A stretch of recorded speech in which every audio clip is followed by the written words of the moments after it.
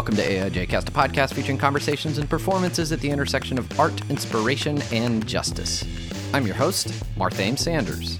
On this episode, part one of our conversation with Yani Davis. Yani is a pastor, activist, and hip-hop artist, and she spoke with me from her home in California. Yani Davis, welcome to AIJcast. Thank you so much. Feels good to be here after, maybe 3 years of not being able to connect and collaborate. Yeah. Well, you and I first connected through our mutual friend, Maisha Handy, Pastor K at Rise Community Church. We have this shared background in the Presbyterian Church. I'd love to hear about how faith and growing up in that church life, and you're a PK, you're a pastor's kid, and how that shaped you in your sense of call and in going into ministry as a pastor, or maybe how it pushed you away from that and then you came back to it. I don't know. Yeah, for sure. So actually going back to my maternal mother's father, my grandfather, who was a bishop in Bermuda. So I remember as a child always watching him, witnessing him, fiery, short guy, but, would bring it, and they called him the cowboy preacher on the island because he always wore a cowboy hat. Oh, wow.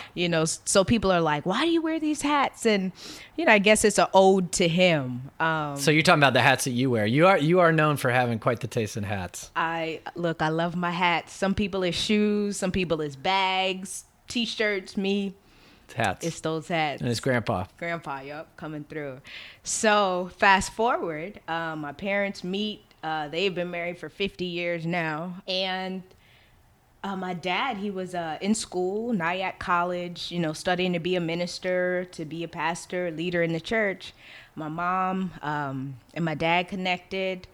My mom was the executive director of a daycare for about 40 years. Wow. And my dad has had the church and been the pastor of a Presbyterian church for about 43 years now. So growing up as a PK, from the time I could talk, I was in front of the congregation sharing poetry or singing some song or reading scripture or saying a prayer. And they always talk about how I was the child that always, volunteered to pray or volunteered to step up and do the thing. Okay. And I guess that kind of followed me. So you weren't the stereotypical pastor's kid making trouble and living under the glare of the lights, or as far as everybody knew, maybe? Well, there's some kind of phrase that angels are, rebels that never get caught or something like that. So maybe it was a both and situation. I love that. So you grew up in the church, you grew up involved in church, and at some point you said, I want to pursue education, this call to be a pastor, to be a minister. Yep. So what happened is when I was in college, I discovered a church, First African, in Latonia, Georgia. Yeah. And attended First African, figured it was maybe some non-denominational, communal situation. This is Mark Lomax. Yes, Dr. Pastor Mark Lomax. Yeah. Come to find out, First African was a Presbyterian church, and literally I just had to switch my membership. So check this. Come to find out, Dr. Mark Lomax was the speaker when I went to Triennium 10 years prior. This is the big youth conference that the PCUSA has every 3 years. Yes, massive conference in Indianapolis. Yeah. So I don't know, my life just kind of came full circle, and I was like, oh, I can stay in a Presbyterian church, and, I can figure out what it means to be, authentically Black and Christian, and, kind of wrestle with these intersections. And so there was a lot of freedom there. I really discovered who I was as a person of faith and a leader in the community. So next thing you know, Dr. K, my pastor, my friend, my mentor, reaches out and is like, I have this idea for starting a church, all about the arts, all about creativity, all about justice. And I was like, oh, yes, I would like to help with this. So being a leader and a minister there, it kind of hit me. Oh, this is what I'm supposed to be doing with my life. Had the opportunity through chopart.org, was able to travel to India and serve as an arts director there, implementing an arts curriculum from the States. And I had a lot of time to just sit and be and soak in that Indian energy, and really got clear that seminary was the next step. So growing up in a Black Presbyterian church and then moving to Atlanta to go to Spelman and then attending First African, which is also a Black Presbyterian church, but in a very different kind of way. What was it about First African that you found different, compelling? What was it about it that spoke to you in that moment? For sure. So First African describes itself as an Afrocentric Christian ministry.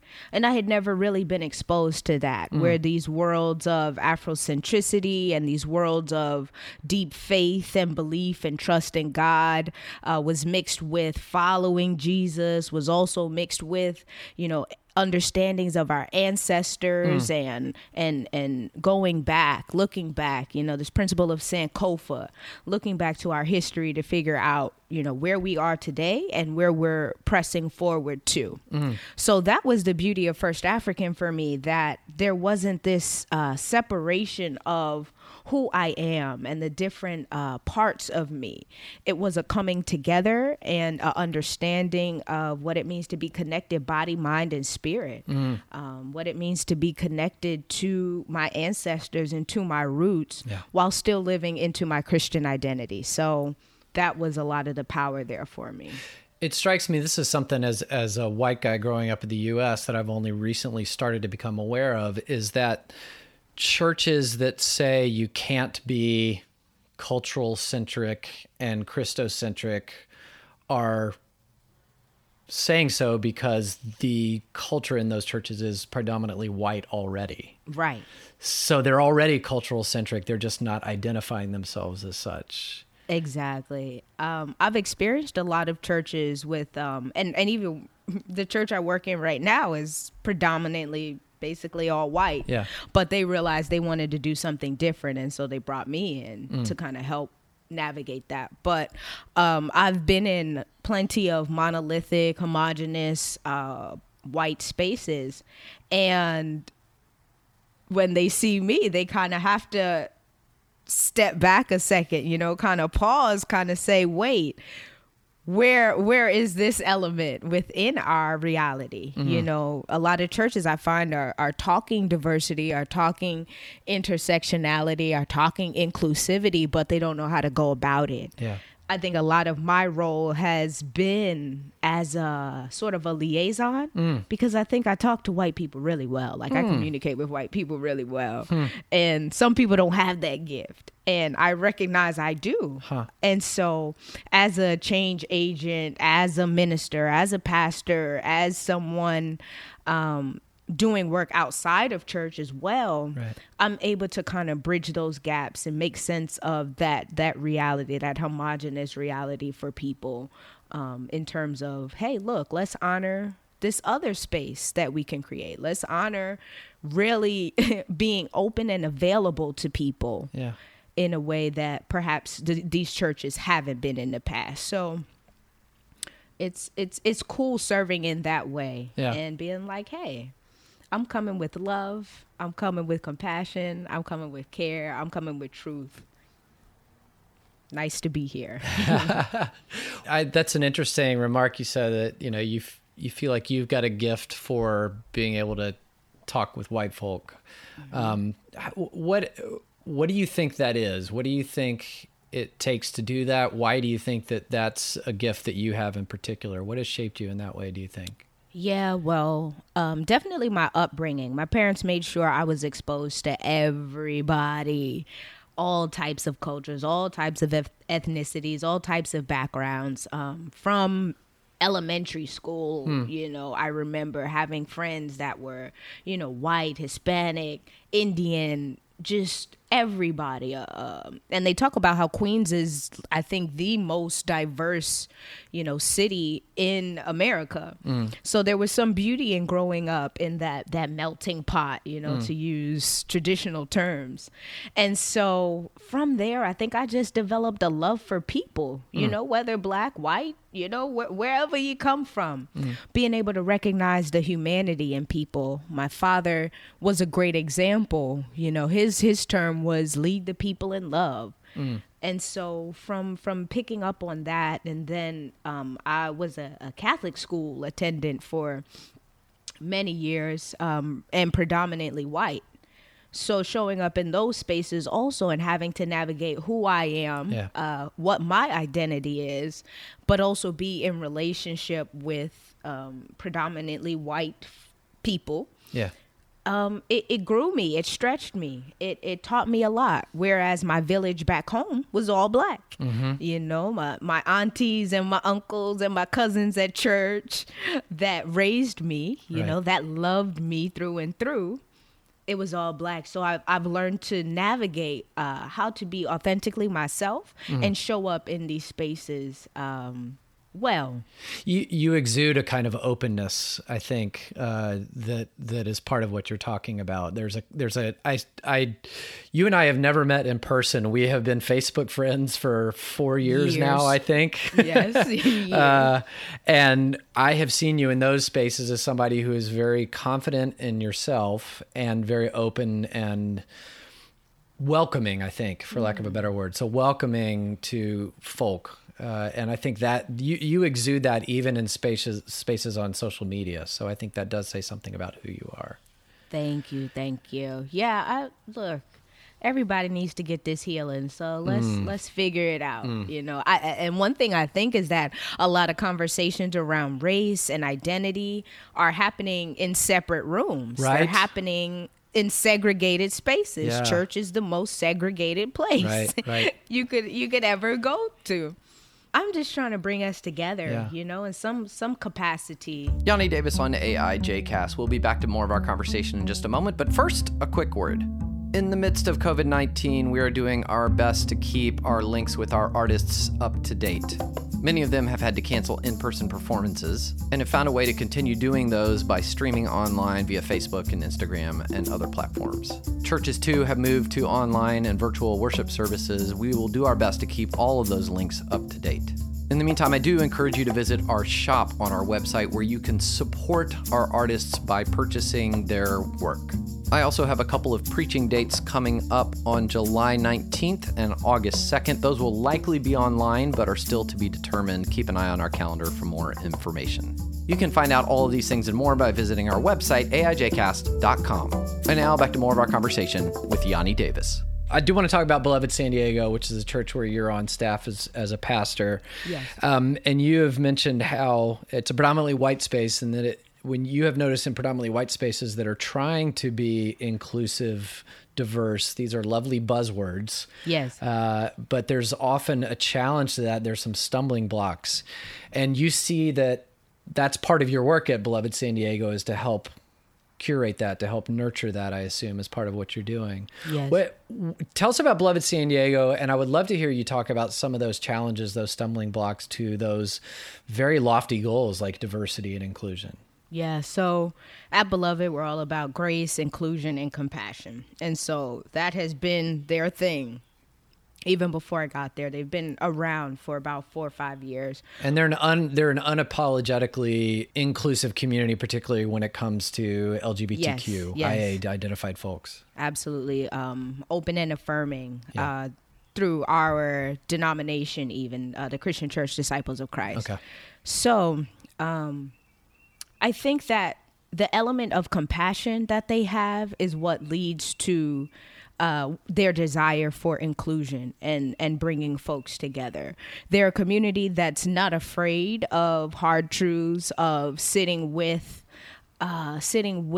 these alternate ideas and realities around how people are living in the world. They're not so caught up in this notion of, white is right and everything else kind of gets left behind. And so that's really what I appreciate. Now, of course, it's a struggle. to sort of create this beloved community, if you will, because people have never experienced it before, right? And so sometimes people are afraid of a new thing, or aren't ready for a new thing, or aren't prepared. And I think that's what I appreciate about Beloved. They were prepared. They had created space. They had done the work to make sure that someone like me could be in leadership, and it not be some, we could never, follow this 30-something millennial, black person. And so that's always important to me, feeling like there's space for me to be myself and show up well and authentically. And Beloved had done that work through workshops, through trainings around race, to anti-racism work, to pro-reconciliation work. And I also think that it's the leader that kind of takes the mantle to make sure that these changes and these shifts and transitions are happening, that the new thing is always being, explored and looked at. And so I always say that with Beloved, I feel like I'm an answered prayer for them, and they're an answered prayer for me. Wow. In a lot of ways, because I've been in spaces where churches weren't ready. But they might be using the same buzzwords, right? Yes, absolutely. And so I've witnessed that too, where it's literally, I've gotten fired because of it, just leadership styles being completely different. Yeah. And me not agreeing with, all white leadership in the midst of buzz, buzz, buzz, buzz, buzz. Where's the action? Where's the truth to it? Where's the reality? Where's the hitting the ground? Where's the ministry work that really speaks to all people? Yeah. So I'm grateful for the space that Beloved has for me. I've noticed a particular challenge in organizations that have tried to shift when their DNA, their founding reality, wasn't what they were aspiring for, right. Particularly around this idea of racial inclusion and equity, that predominantly white spaces often will start with this stated goal for inclusion, but don't wait until they actually have it before launching. Right. And so to shift, instead of building with it from the very get-go, those are two very different approaches, one of which takes a lot of patience to wait until you're actually there. Yeah. And the other, the big shift is it often really does feel like that huge turning of the aircraft carrier as opposed to the little sailboat, right? If I think about the churches that I've helped to plant, very, very different in their experience and their reality, and even the mission and vision of the churches. So when we started Rise with Dr. Handy, we were creating an Afrocentric Christian ministry. So we remain true to that. You know, what does libation mean? What does liberation mean for Black people? What does justice work in the community look like? How do we remain disciplined in the midst of a society that doesn't always look to Black people to excel? Right. So there was that. And then another church that I helped plant was an all-white space. And I think the issue for me is that you can be an all-white space if you're going to listen and be available to other people's realities. Yeah. Great. We can run with predominantly whiteness as long as there's openness, right? As long as you accept other people's truths, and so when you come up against people not accepting your truth, right, you don't feel safe enough to invite others to come and be in this space. Right. But if you're in a space where deep compassion and deep love and deep sincerity is at the core, come on over, friends. Let's create a new reality all together. Yeah, and I think it also takes that hard work of examining why isn't this space as diverse as we want it to be, and being able to recognize that there might be some explicit or implicit reasons why that's the case. Yeah. That it might be because the leadership is all white. It might be because the musicality leans more towards a Western European aesthetic, that the models of leadership, all of those things, when you are a white person, like you said, these conversations are happening in separate rooms, because when you're white in this country, your relationships tend to be predominantly with white folk. And so when you're starting a community, that's who you're going to reach out to. And it sounds to me like when you describe Beloved San Diego, that may be the case racially. At the same time, they have done some of the hard work of genuinely asking the hard questions and being open to what those might say. Is that a fair assessment? Very fair. Even I was in a previous assignment with the church, and as I was checking out what Beloved was doing, I kind of got maybe not jealous, but my eyes were kind of set on what they were up to. In terms of being church outside of the church. We do not have a location. We don't have a building, edifice, brick and mortar. And so the way that they were navigating the San Diego area and their offerings, I'm looking like, hold up, what's going on over there? And a few months later, actually had the opportunity to come on board with Beloved. Wow. And it made so much sense at the time. They had reached out to me, even before I came on with Beloved, reached out to me because they came up with this idea called Slam the Silence. And okay, cool. They were going to run with talking about mental health, just like they did the year before.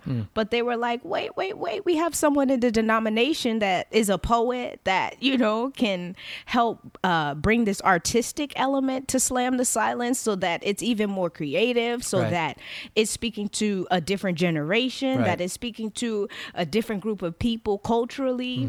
So they brought me on for that event, and we were navigating that. And they found out that, I didn't have a position. I was just, kind of waiting around for the next thing God was going to do. And they gave me a call one day and were like, hey, Yanni, we've been sitting with this and we would like to bring you on. Wow. So the relationship was already there. The rapport was already there. I had already been checking them out in terms of what they were doing. They had been following what I was up to. So it was a great coming together. And even now, last week I was able to do a Good Friday event entitled 7 Last Poems, where I brought poets in and singers in and a DJ in to reimagine what Good Friday looks like, versus, some 7-minute sermons. What does it look like when we let the poets speak, when we listen to the poets? What truth is emerging? So I'm just grateful they got the space. I was like, I want to do a thing. And they were like, great. Wow. Let's go. Wow. Well, and it sounds like part of what you have been able to do there is to bring, again, that fullness of yourself as a pastor and as an artist, a hip hop artist, a musician. I would love to hear about that, whether you're talking at Beloved San Diego or just your approach to hip hop music, to slam poetry, to art in general. Sure. So if we take it back in time to high school, I talked about going to Catholic school. Freshman year, I had an assignment to do something creative around the 10 Commandments. So I'm listening to the radio, and back in that day, you kind of had to press record on the tape deck as you were like trying to record a song. So then I would go from there and I'd take out the big, 10 by 5 tape recorder that my dad would record his thoughts for his sermons on. And then I'd put the tape in, and then I'd press the big red button to record. Anyway, freshman year in high school, I had an assignment around the 10 Commandments, basically pulled a song off the radio via the tape deck and recorded something about the 10 Commandments. What? From there, my dad asked me to do something about Esther, and I was like, she's off the heezy for cheesy. Everything I do, Lord, it goes to praise thee. Radical the way that you came and saved me, That's awesome. It's off the heezy for cheesy. So that was the era of hip hop. Yeah. So I guess I found myself on like the underground holy hip hop scene in New York. Okay. And kind of navigated that well. A lot of older, folks that had been doing hip hop in the church took me under their wing.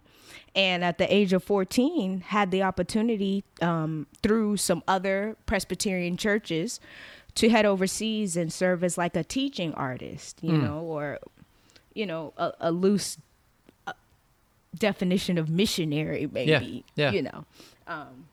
Of course, my views on mission have changed. These were short-term trips. But at the time, serving as a missionary on behalf of the church, sharing poetry, sharing words, sharing my life, limited in the amount of my faith that I could share because in a lot of these European countries, religion, it's 2%, it's 1%. So getting to share my life, though, in a very real way. And I remember coming back from one of these trips, the thought came to me, this is what I will be doing for the rest of my life. And so it just kept evolving. I got to college. I got to Atlanta. I started performing at the open mics. Thursday night, they had an event on campus called Jasmine's Cafe, like open mic at Jasmine's. And through there, folks are seeing me, witnessing my gift. And I even remember, I don't know if you remember the Sugar Hill in the underground, just a club that was in the underground. Yeah. And I was maybe 18 and a half, and you're supposed to be 21 to be in the underground. And I remember, having to dodge security and like my friends having to take me around the back to like sneak me into the venues. Right. And it was just great because it sort of exploded. I was able to open for some really major artists in Atlanta, and the hip hop thing just kept going. Yeah. And it originated because I was like, my friends aren't going to read a book I write. They're not really interested in like listening to sermons, but I got an idea. And it just kept evolving. Yani Davis on AIJcast. You can connect with her online through her website, who is Yani, YANI.com, mysupa, SUPA, naturallife.com, and on social media at Yani, YANI means peace. On our next episode, part 2 of our conversation with Yani Davis. AIJcast is made possible through the support of listeners like you. These are difficult times, and if you are able to contribute even just a few bucks, we would greatly appreciate it. You can find out more at our website, aijcast.com. Just click on the link that says support. And we are there on a multitude of platforms where our handle is AIJcast. You might want to check out our YouTube channel, where we recently posted a satirical video about virtual choirs. Our theme song is written and recorded by the band Marred Fame. Photography support comes from Ely at eleyphoto.com. By the way, we posted a really cool narrative photo shoot and collaboration between Ely and illustrator Rachel Eleanor. Check it out on our website. And we are engineered, mixed, and produced by the president of the Yahoo Serious fan club, Al Mudif. Al has been hard at work on his quarantine apiary and has this to say about it. Buzz, buzz, buzz, buzz, buzz. And I'm your host, Marthame Sanders, encouraging you to stay put and create some beauty of your own. Peace.